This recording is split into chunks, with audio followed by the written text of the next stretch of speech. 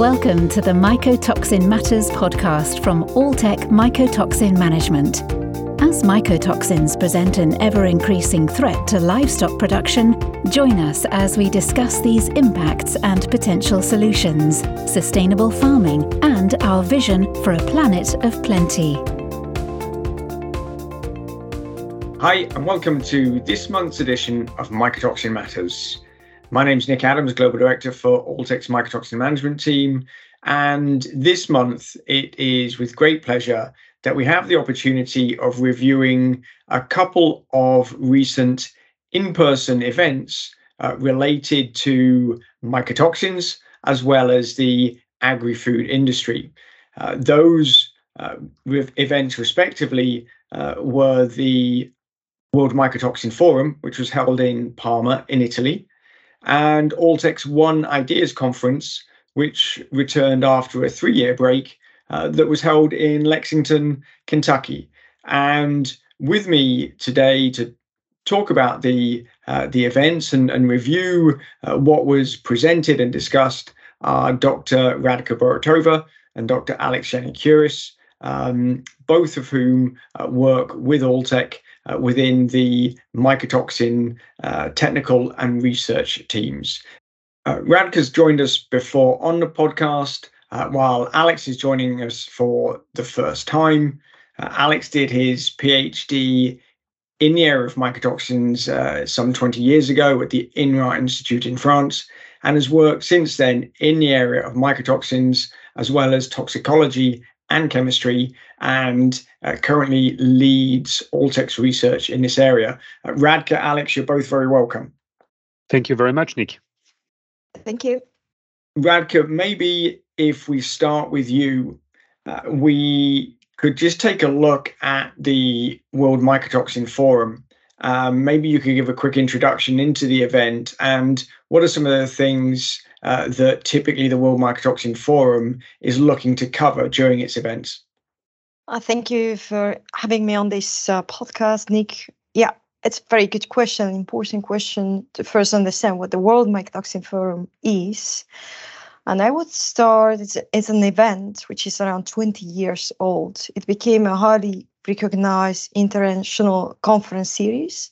Everything started in the Netherlands, those 20 years ago, and soon spread across Europe, US, Canada. 2 years ago, before the COVID, it has been in Thailand. It always holds around 300 to 400 participants from all over the world. And basically, it's a conference which gradually moved from food and feed related technological issues such as sampling and analysis, prevention and control, to more international issues, and recently to highly complex scientific challenges, and also to some global threats and sustainability solutions, as the World Mycotoxin Forum has in common with the One Ideas Conference, which has been in Kentucky. And basically, it's dealing with different research topics. It's full of scientific presentations, discussions in a plenary session meeting, in parallel sessions. There are poster presentations, there are workshops. This year there has been also the Young Scientist Forum. There are company pitches, case studies, and some industry updates. So very useful event where everybody is welcome. There are researchers, there are people from industry there. There are anybody basically who deals with mycotoxins and mycotoxin management. So that's what it is, yeah. And Radka, what were some of the key themes of this year's event, and what struck you as some of the key takeaways from the meeting? Yeah, that's a good question because there was so much in there, so many topics discussed. But I would say every World Mycotoxin Forum has always some key themes or key topics in the end. When the conference is wrapped up, then Professor Rudi Kerska and also Professor Chris Elliott, they always like to present these top 5 key lessons we have learned or some emerging issues we need to deal with in the future. And this year, definitely, it has been need for more accurate forecasting of mycotoxin formation on the field, and the need for a big data-based monitoring supported by machine learning.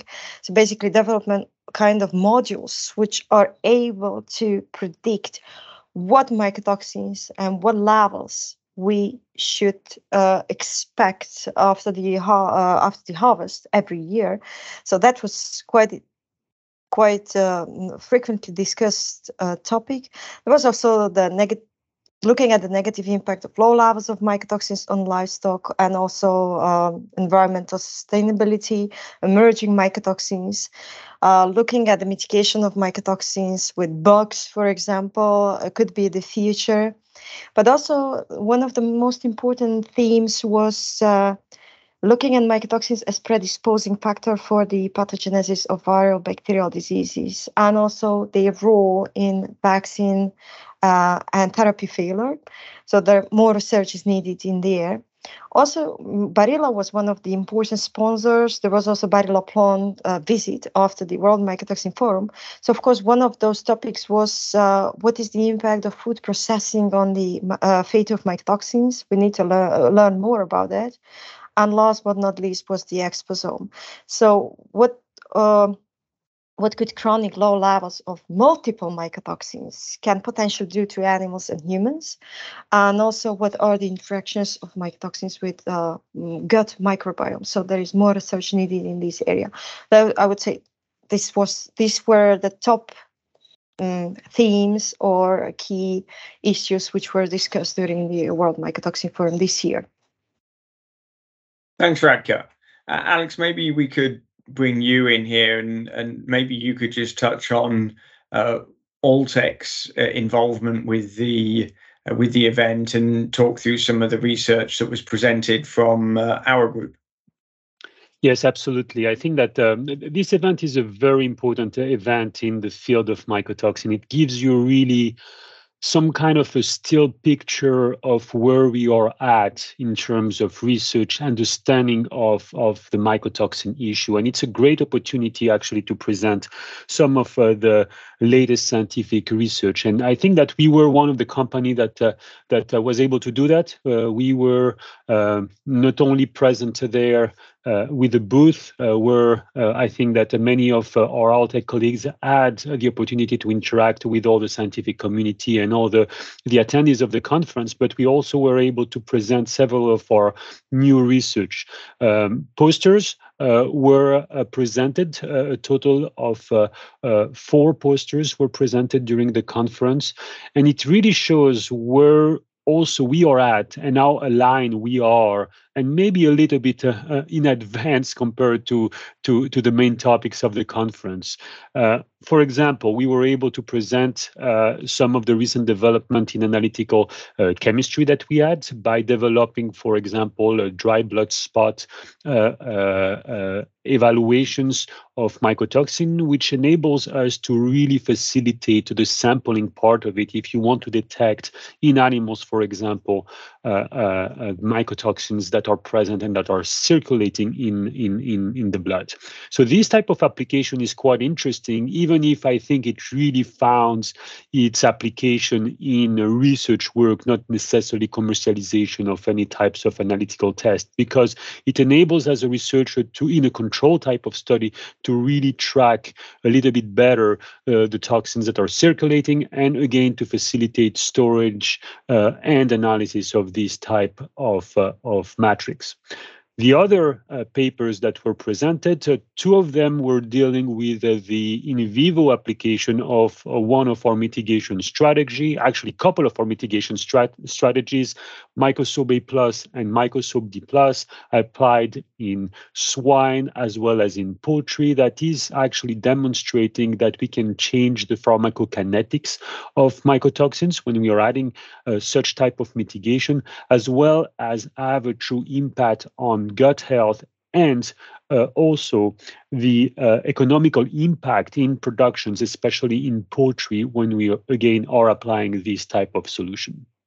The 4th posters that were presented there was really something that is novel, and that is a topic that is of a very big interest in the scientific community and at large, especially in Europe. And it's about sustainability.